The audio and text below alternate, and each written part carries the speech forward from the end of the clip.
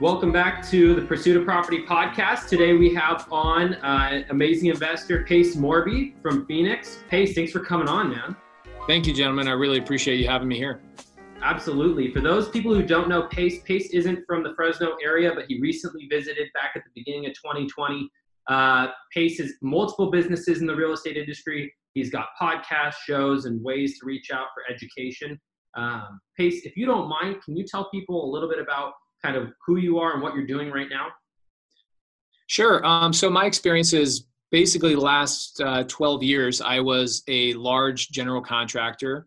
Ultimately, my claim to fame as being a contractor was not how many houses and how many renovations we did, but close to 7,000 renovations. But we ended up being the main contractor for Opendoor, OfferPad, and Zillow when they first started out. And so I helped them set up locations in Phoenix, locations in Dallas, locations in Vegas.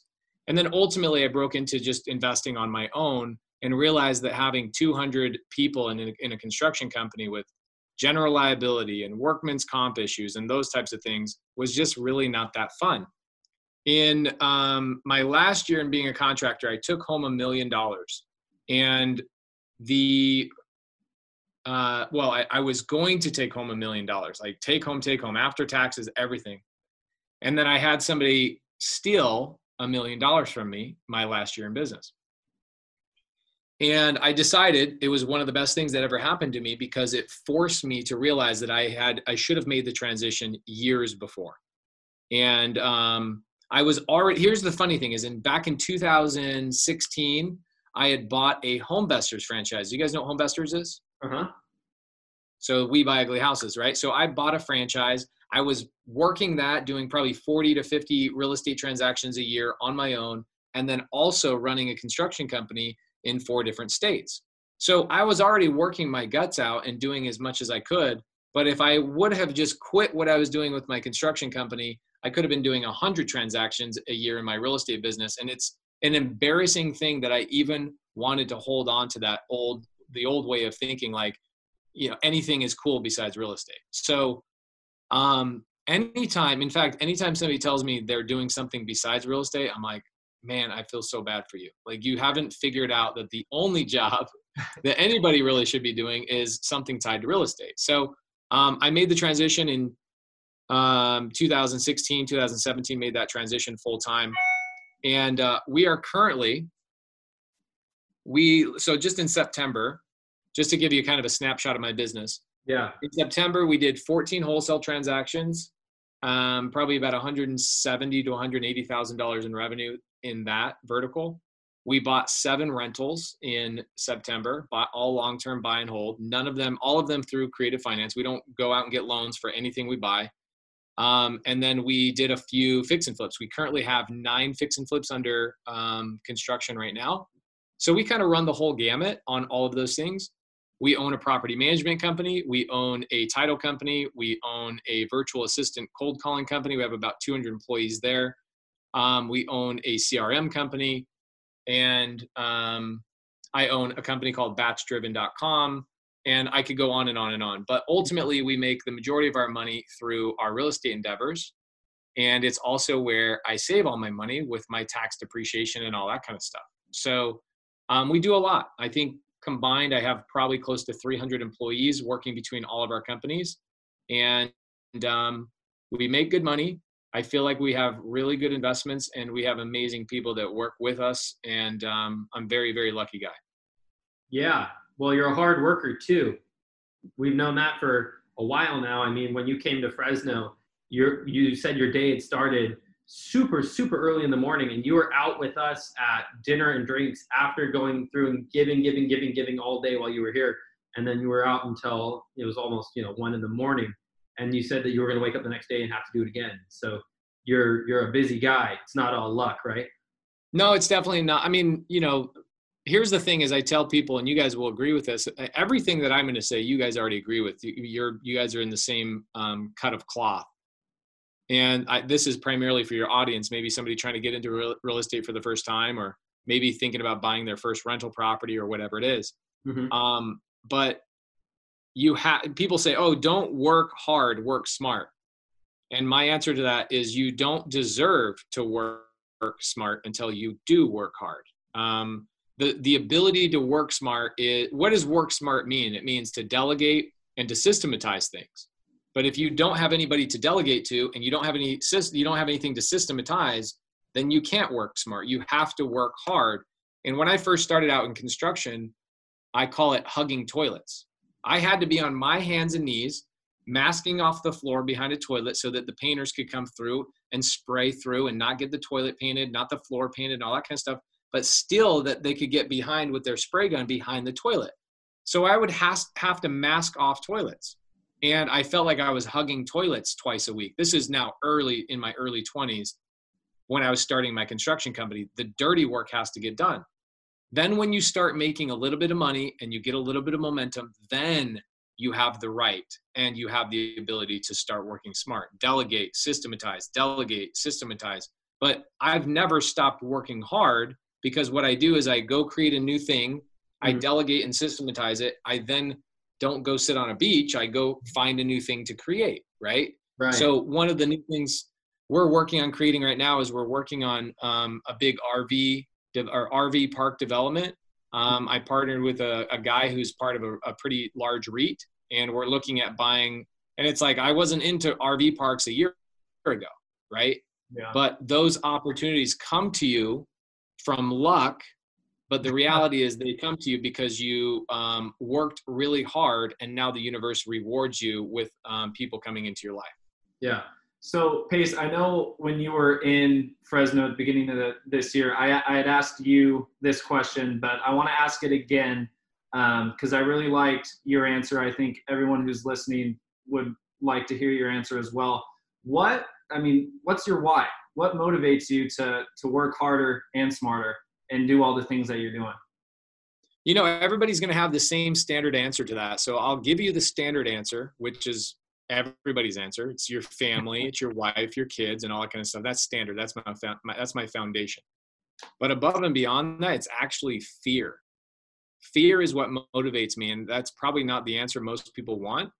But I'm fearful that I will not live up to my full abilities that God gave me, the universe gave me, whatever, if I'm not working my guts out. I don't want to get to 55, 65, 75 years old and look back and go, if I would have done this, if I did that, if this happened, blah, blah, blah, blah, blah, blah, blah.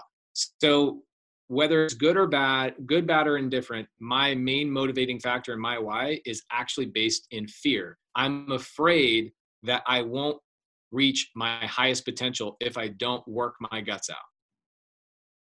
Yeah. And the reality is, the more you work, the more you employ people, the more you impact people's lives, you realize that this is not just a cool thing. This is actually a responsibility. If you were given a high IQ, born into the right families, I'm not saying that I was born into the right family or anything like that, but I was definitely born into better situations than most people, right? There's people that my video editor who would be okay with me telling the story, his mom got pregnant with him by basically selling her body for meth.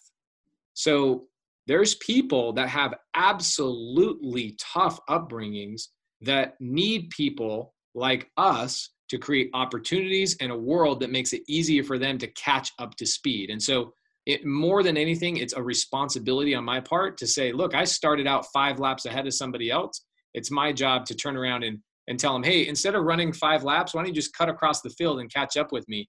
It's my job to try and figure out how to give them a shortcut to get caught up, if that makes sense. Yeah, you're constantly online, you're constantly giving back. One of the things that really blows me away is that you're doing all of this, and I don't think people realize who haven't met you how much you're giving back constantly. I think one of the businesses that you failed to mention was you're in the business of helping people grow their business at a high rate. I mean, I think I can say with some authority that from meeting you in person and seeing what you do, you spend a good chunk of your day every day helping people. And you constantly are giving back for free and helping those people. So it's really impressive for you to say that. But you actually do it is even more important to me. I mean, how do you even structure your morning routines that you're in a spot where you can even help those people? Because you start your day super early and I see it every day. And I'm just curious on how that looks for you. You know, it's amazing. You know how much time it takes me to plan my day? Planning my day is the thing. I spend more time planning my day than I do on social media, right? And then when people actually are with me and they see how little I actually am on social media, I'm just so quick and good at it at this point that if you're from an outside perspective looking in, you're like, dude, this guy is on in social media all the time. But when you're physically with me, you're like, yo, I haven't seen you on your phone this whole like 4 hours. Like, what's going on? I'm very strategic about all of that. I understand when it needs to be done and how quickly I can make like an Instagram story takes me literally 45 seconds.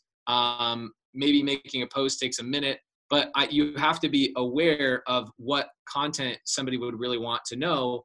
And the reality is I'm running my businesses and all I'm doing is documenting my process. Whereas some people who are influencers, they'll go, what content are we going to shoot today?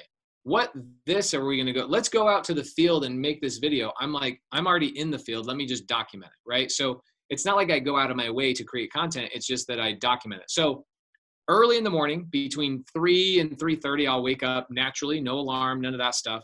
And I'll spend an hour looking through my calendar, answering text messages from the day before, emails from the day before, requests for things the day before, and then I fill in any empty spots going forward.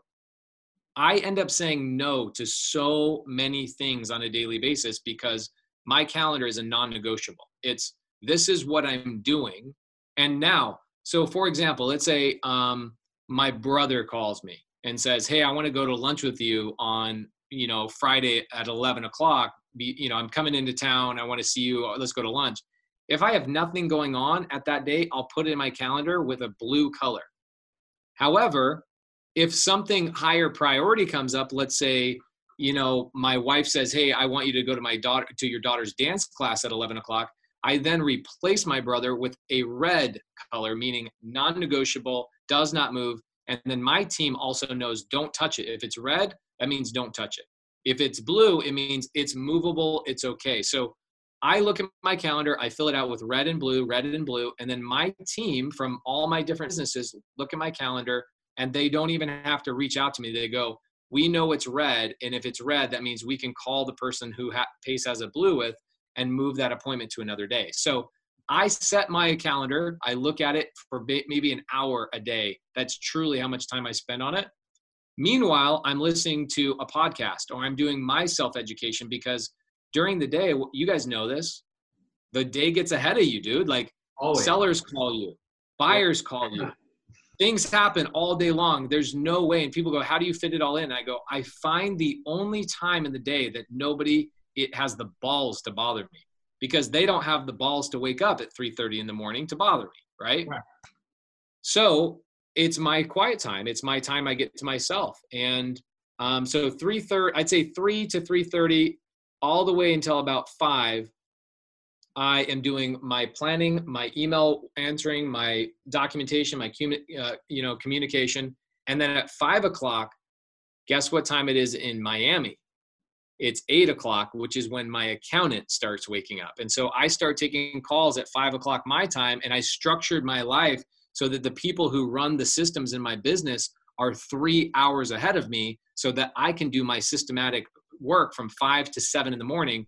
Then at 7 in the morning, now my people are starting to wake up, right? So I've leveraged the US time zone structure to my business benefit so I can get way more done in a day. So by the time 8 o'clock rolls around and 7 o'clock rolls around, my kids are waking up. Now I can spend an hour to an hour and a half with my kids, and I've accomplished more by that time than anybody will during the rest of their day, right? So unfortunately, people ask me, aren't you tired all the time? Yes, I'm nauseous half of my life. You just get used to it. And it's honestly, there's no magic answer to this. You're just tired. That's it.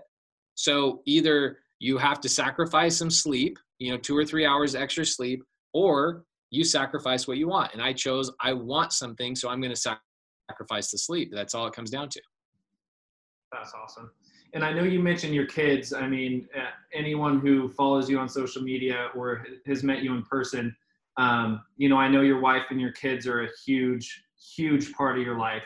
How do you, and I know it was all over your social media too, you guys went on a road trip on the West Coast, but how do you manage that work-life balance with your family and then all of that other stuff? You said you have that about hour and a half with your kids in the morning.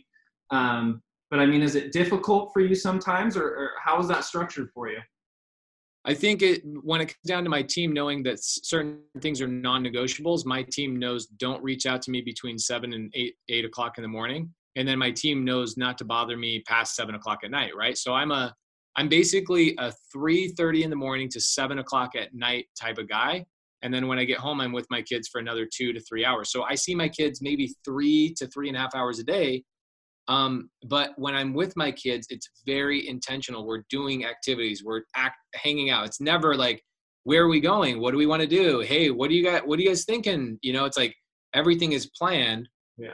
And obviously we have some laissez-faire attitude as well. Like we we throw caution to the wind a little bit and just go, like one day my wife and I go, let's buy an RV and just go travel the West Coast for 3 months. Right. Like, and then everybody in my company was like, wait, you're leaving for 3 months? And I go, yep, I'm sure you guys will figure it out. So that was a good test too. Like getting into work-life balance is that you can find yourself too deeply ingrained in your business. So as you start hiring people, they rely on you to make every little decision. So forcing myself to travel a lot more the last couple of years has actually elevated everybody on my team, because now it's like pace isn't here. I have to make this decision and I truly have to own this position. So we also use Slack. I'm sure you guys are aware of Slack. Yeah, we use it. I Slack more than I actually text message, if you can believe it. And maybe you guys are the same, right? Yeah, we use Slack a lot. Yeah. It's gangster, dude. So I didn't like it at first, but I made the transition, and now every one of our employees is in Slack. Obviously, I'm in the channels I need to be in. And I'll get tagged in things that somebody needs specific help on, but it has alleviated a lot of my phone getting blown up all day long and phone calls all day long, so I can focus on the main thing that I'm doing, which is my main job in all of my businesses is to create more opportunities. So for example, we go buy a title company. Now my job is to go find another place that we want to open another branch, right? So now I've got to go raise private capital, or I've got to go do whatever. So everything in my business is based on relationships, which requires me to put my phone down, upside down, and focus on the person that I'm talking to, right? Mm-hmm. So Slack allows me to do that. My team taking ownership allows me to do that. And I really wish I learned the power of delegation way earlier. I think I felt bad. I felt like I wouldn't want somebody telling me what to do all day long. And so I was reluctant, and I was like, handing things to people with white gloves, like, could you please do this? Oh my gosh, stop that right now. If they are, the thing is, you want to find people who have more of an employee mindset, which is, I want security. I want to work for somebody that cares about me. I want to work here the rest of my life. If you have people like, hey, I'm here for 18 months, now we just don't even hire them. Yeah. Right? So have you guys experienced anything like that yet? Our team hasn't had much turnover. Cade and I are looking for our first assistant right now, and we've talked about that kind of similar. We want somebody who's going to work hard for us, doesn't have the aspiration of going and doing their own thing because of maybe risk aversion or lifestyle, but we want somebody who's going to be great. You've done a really good job, it sounds like, of hiring great people that allow you to go on a 3-month vacation. I mean, what does that look like as a business owner? How do you even do that? So this might be controversial to some women that are listening, but I got to be who I am. If you're looking for an assistant, you want to look for somebody who's already been a mother, in my opinion, and somebody that their kids are now 16, 18, that can kind of take care of themselves. And now the woman is like, I just want to continue to be the mother hen but not of my kids, but I want to be the mother hen of your business. They watch out for you. I've got 4 mother hens working for me right now. They care more about my business than I do. Yeah. And for them, it's all about, I just want to give, and nurture. Show me how I can participate and where I can bring value. So for me, we put out an ad, and if we get like a 26-year-old man for an assistant position, dude, I already know what's going to happen. Your testosterone is going to kick in if it hasn't already, and you're going to want to just take over my entire company. It happens all the time, all the time. Yeah. What we do is we look for people who have already nurtured, raised children. They have the experience. So raising children in my brain is something that a woman should add to her job resume, because that's one of the most powerful things you could ever do. Something that I wouldn't be that good at, honestly, in terms of a nurturing role. So what you guys really need is, if it's an assistant, you need somebody that cares about your business more than you do and has your back, and, you know, can come to you and say, hey guys, I see this happening. I see that happening. What can I do to help? Right? Yeah. Not, hey, you should do this or you should do that. It's, what can I do to help? A nurturing role, right? And that primarily comes from women who have already had children. That's awesome. Your description describes our property manager, who we care greatly for and who takes very good care of us. Love that she's got 4 kids, all between 18 and 21, and we're like her kids to her, and she watches out for us. That's really awesome that you kind of already have that in mind. I want to go back for a second. You mentioned your job as the owner is provide more opportunity, and you gave a few examples. How long did it take for you to realize that was your job? Way too long, dude. Way too long. I felt like if you read the book Rocket Fuel, in like the 4th or 5th chapter, it talks about a visionary, which, you know, visionary integrator. You guys know the book. Yeah. So the visionary starts getting to a point where, as systems and delegations really start happening and unfolding, the visionary stops feeling like they're needed, right? Like you're being put out to pasture, is what the book says.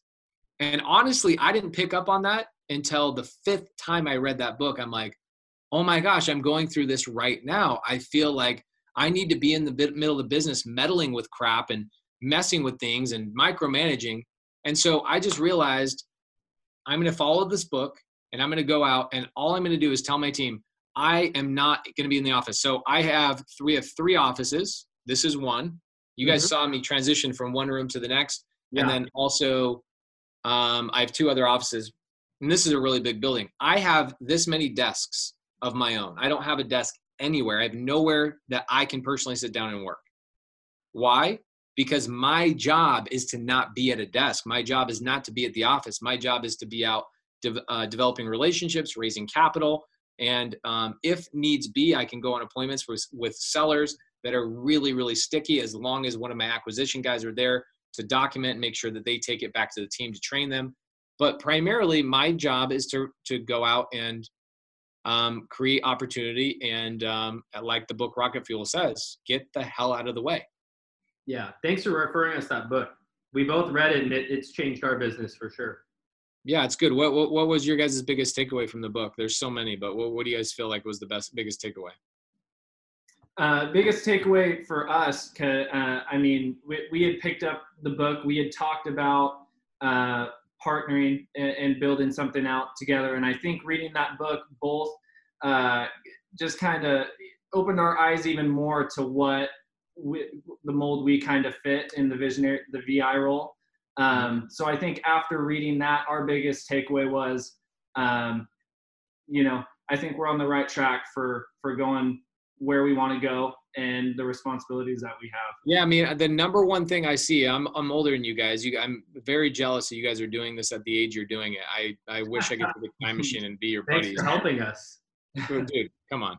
And now I look back and I'm like, all my failed business partnerships were because the VI role was not specifically laid out, and it was like 2 visionaries linking up together, and they're both trying to do the same exact thing. It's a mess. And then you start blaming and fighting each other. And so now when I have buddies that are having failed businesses, I don't say anything to them because I don't want to like rub salt in the wound. But every time in my back of my mind, I'm thinking rocket fuel, rocket fuel, rocket fuel. We just gift the book now. Yeah, it's great.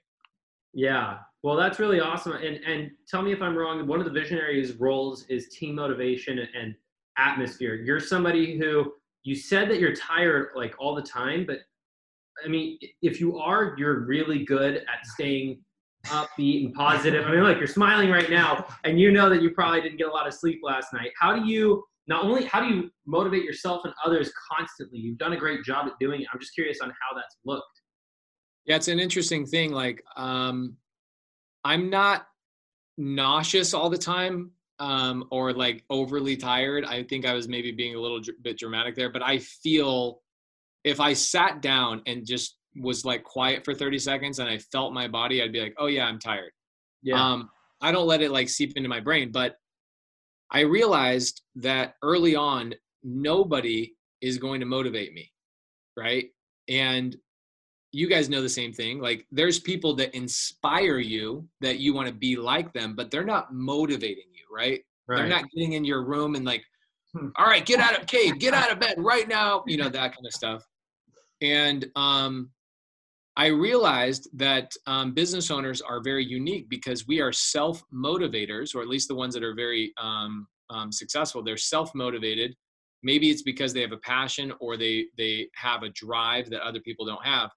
But then in that same responsibility, I realized that most other people, 99% of people, don't know what that feels like to be able to motivate themselves, right? And I would complain about it all the time. I'd be like, man, why am I always coming in here and freaking motivating you guys and blah, blah, blah, blah, blah, blah, blah.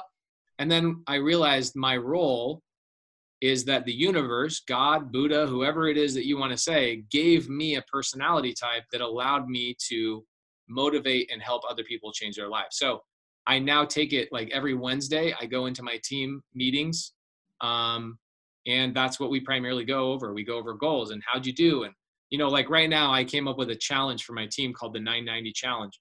And I know that like my acquisition manager and my disposition manager are really into golf right now.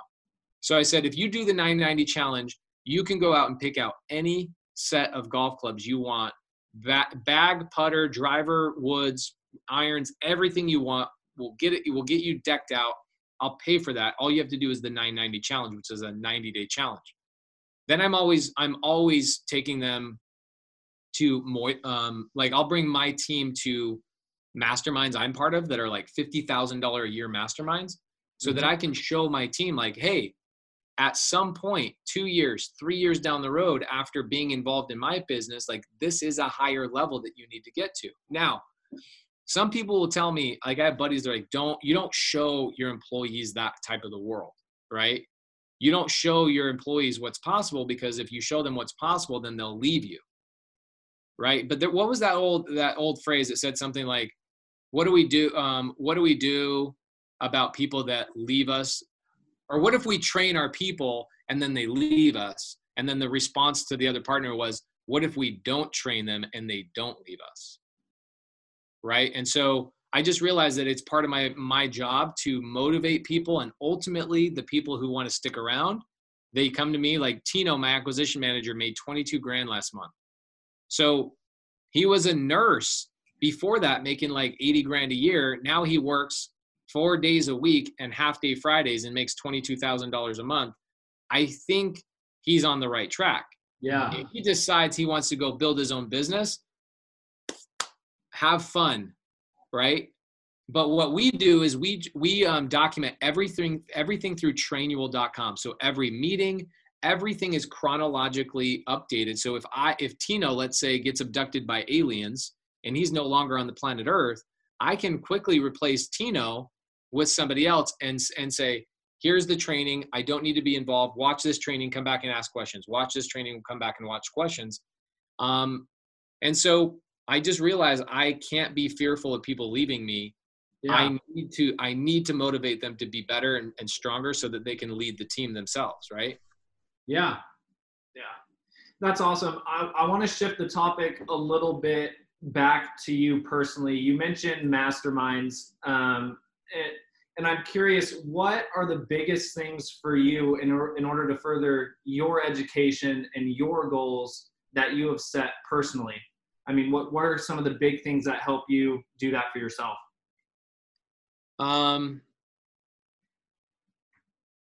You know, I think being around people that have the same goal, like there's a lot of influencers. You guys will run into this as your guys' podcast gets stronger and more popular. You'll start rubbing or you'll start rubbing shoulders and elbows with people that are in different circles.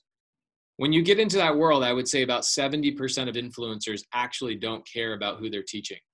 They don't care about making a true impact, right? Like they care about how many swipes I get, how many this I get, how many likes I get, how many this, how does that equate to viewership? And I don't look at that stuff at all. What my goal is on a daily basis is how many people did I help? So like right now I'm doing this thing again, the 990 challenge. And one of my 9 activities I'm supposed to do for 90 days, that's the 990 challenge, is to help one person a day I've never spoken to before. And so I was like, oh, screw that. I want to do 2. So I've been doing at 6 o'clock in the morning, I've been doing 2 30-minute one-on-one Zooms with people that want to learn creative financing, but can't afford to work with a mentor or whatever else. And I'm just giving them 30 minutes of bring me your deals, bring me your sellers, bring me your whatever, and I will help you solve whatever problem. So the answer to the question is, I need to be around people just like that. I need to be around people that look at the person first and treat them as if it was yourself in that position, trying to come up in the ranks and trying to, get into real estate and all that kind of stuff. And if I find people, or if I'm in a mastermind that the vibe is all about influence and the vibe is all about power and control, I find that I just need to get out of there within 14 seconds. It's just bad people with bad intentions, and I just need to be away from them. So I get invited to masterminds all the time, as you guys can imagine, and you guys will run into that as well. I'm only part of 2, and one of the name of the masterminds that I'm part of is called the Go Giver Mastermind. It's like, right? So like for me, those are the things that motivate me. And I realized a long time ago, and you guys have heard this and you know this, the more people you help, the more money you'll make. It sounds so effing cliche that you're like, I almost don't believe that. And honestly, the more people you help for free, the more money you'll make as well. That's the freaking weird thing. Yeah. It's crazy. And so for us, I was given ownership in a title company, or at least an opportunity to be an owner of a title company, because I helped somebody 2 years prior that said something nice about me to one person that then said something nice about me to the owner of a title company. That guy called me up and said, I've heard great things. I want to sit down and have a conversation. So it's those types of things that come about because you help somebody for free and you didn't take advantage of them. Yeah, that's crazy. How long ago did you read that book, The Go Giver? Oh, The Go Giver. Somebody gave it to me 4 years ago, but when I read it, or 3 years ago maybe, when I read it, I realized I was already doing that stuff, but I didn't quite understand how to monetize on it. I just was doing it because it's my nature. I'm a Pisces. And so my nature is your problems are my problems. And that's a Pisces like disease, or maybe it's just me and I call it a Pisces if you guys believe in that stuff or not. But I actually have my disease is that I'm an empath to like a 10th degree. So if you have a problem, I will read your problem and I will make that problem my own until that problem is solved. And so when the Go Giver came, when the Go Giver came out and somebody read that book, they're like, dude, this is you. You got to read this. I realized by reading the Go Giver, not that I should be giving more because that was already a thing. I read that I had a problem. I wasn't figuring out how to monetize on it, and I didn't quite understand it. And I was just letting people take advantage of me because I was attracting people who basically will take advantage of a giving world. So the Go Giver is great, but you got to tie it back in also to the Bible, where the Bible talks about don't cast your pearl before swine, meaning don't give your gifts, don't give your talents, don't give your skills to people who are undeserving, which means the snakes in the grass, the people who are going to take something from you and steal, like the guy who basically stole $1 million from me. For 4 years, I was funding his projects. He turned around and filed bankruptcy on me and I lost $1 million. Right. He had no intention of ever paying me back. Right. So anyway, the Go Giver is such an amazing thing. I love the fact that I'm in the mentorship, the Go Giver mentorship, and the book is everything. Like if you haven't read the Go Giver and then read Rocket Fuel, you're missing out on some key elements of life, right guys? Yeah. We read both those books this year and it's been pretty transformative of our business. And anybody who's kind of watched us in the last year probably will see. And we met you in the last year, and you were somebody that's also influenced us on how to think bigger and do bigger. You brought up earlier that you have incentivized your employees by doing things that they like, right? Like the golf clubs and things of that sort, showing them where they can be, giving them good pay, teaching them things. What do you do for yourself? I mean, you've got a lot of goals. You do a lot of different things. How do you motivate yourself, and how do you reward yourself? And how do you keep your head up when you maybe don't reach a goal? That's something that I've had a lot of issues with. I have not thought about that second question in a long time. It's not that I reach every single goal I have. I think I'm okay with just them. You know, it's like 80% of goals don't happen. It's the other 20, but that I actually care about.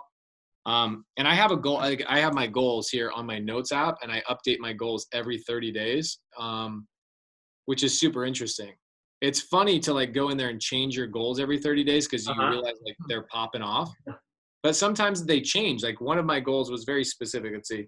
So last time I updated this was 8/23. So I'm overdue. I'm a month overdue, I think. So this is goals to hit by 2021. And I have a quote at the very top of this, just notes app in iPhone. My quote says, it's not who you think you are that holds you back. It's who you think you're not. And so for me, it's always a constant reminder that I can wear anything I want. I can say anything I want. I can have a beard. I can not have a beard. I can drive whatever car I want. I can change the way I speak. I can change everything in my life at the drop of a pin. And I don't care what anybody thinks of me. What I did is in my 20s, I was like, oh, well, what would people think about me? And what would people think about me? And I held myself back so much. And then I realized that most of the people I was fearful of, like what they thought, I realized those people were never going to help me out in my journey anyway. And so I stopped caring. And ultimately, when I fail on a goal, it's not because I failed. It's because I blew past the goal, and the goal just ultimately changed.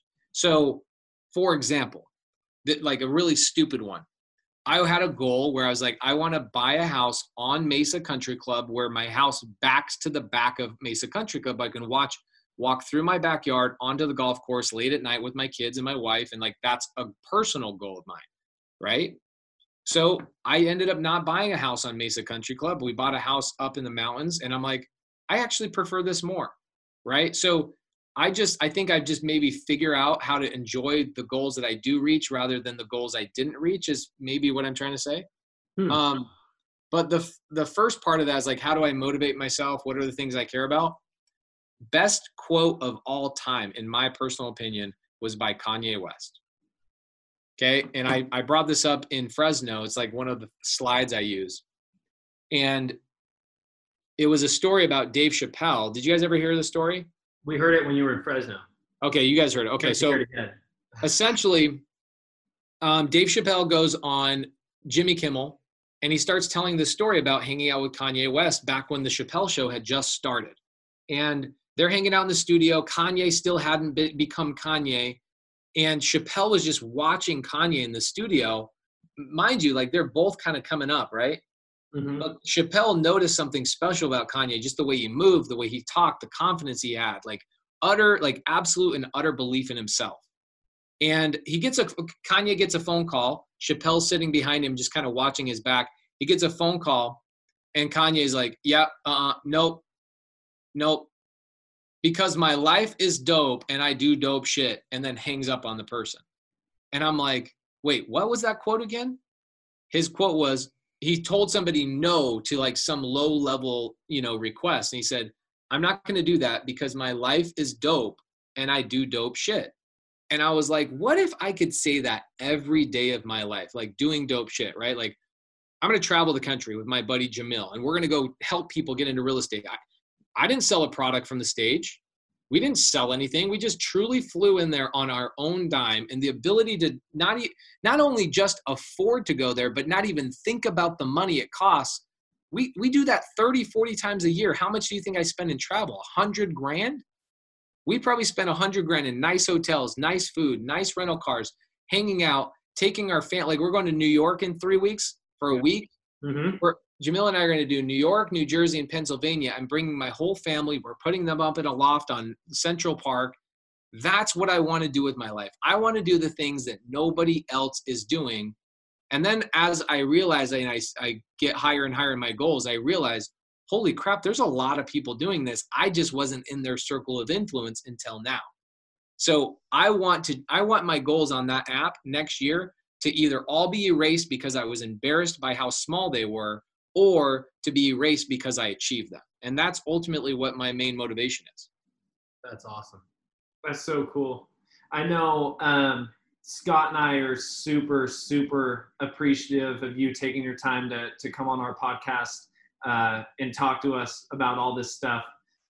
For all of the young entrepreneurs that, take a listen to our podcast, and everybody who's going to be tuning in, what kind of last piece of advice would you leave for our listeners?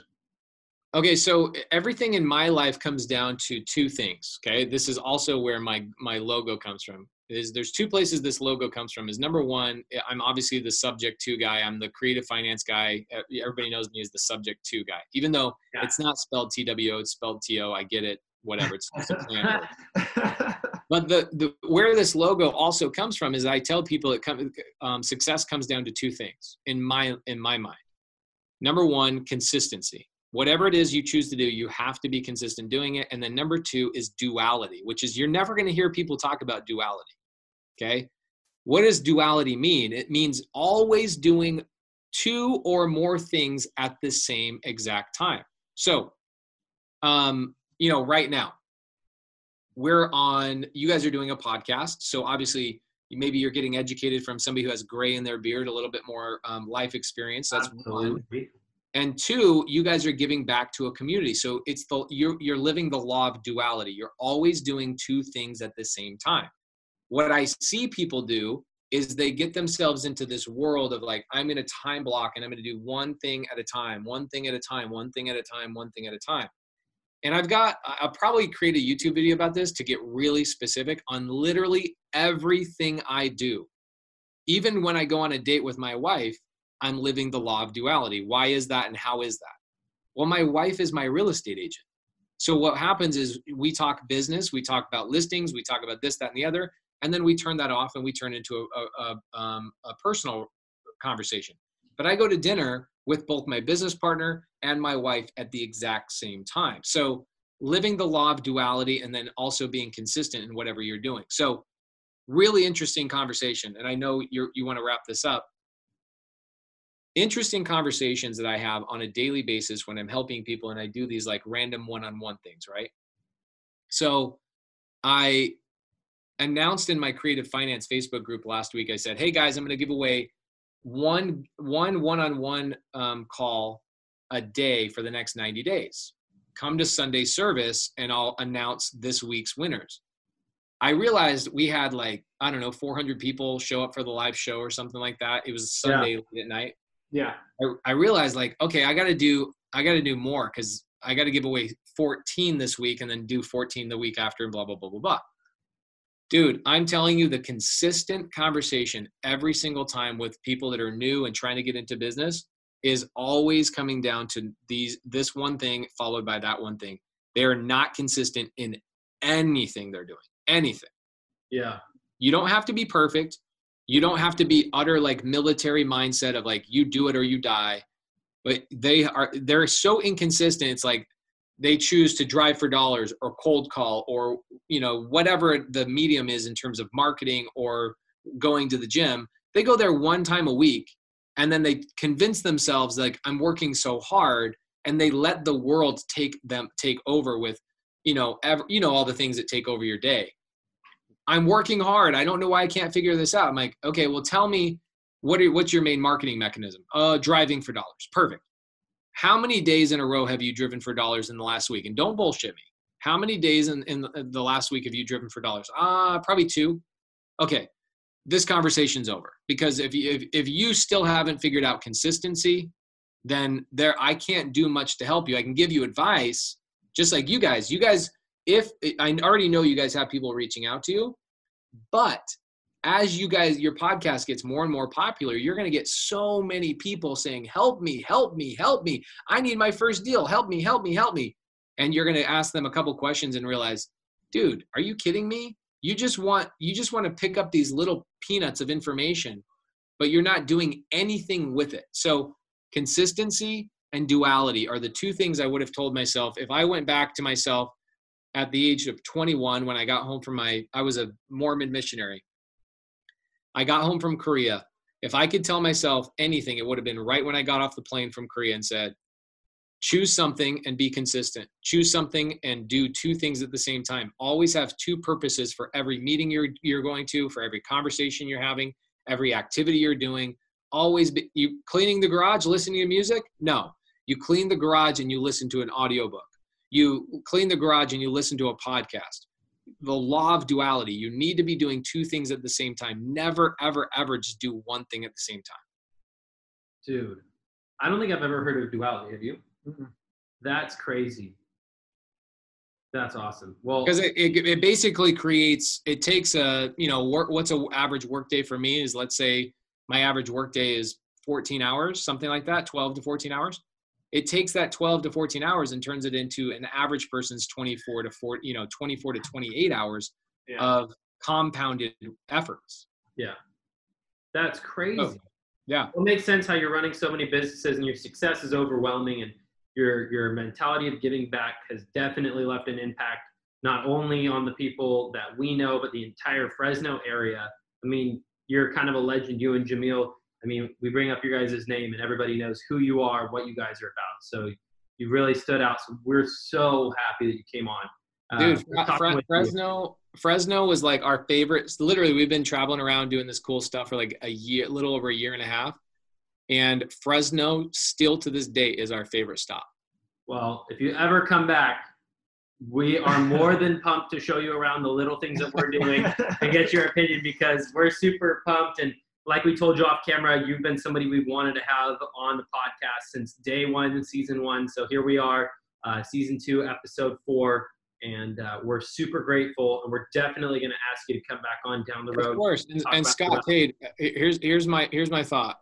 If you guys ever want other guests like Steve Trang, Brent Daniels, Jamil Damji, any of my friends that are doing big things, Jamil is doing 100 real estate transactions a month right now. A month.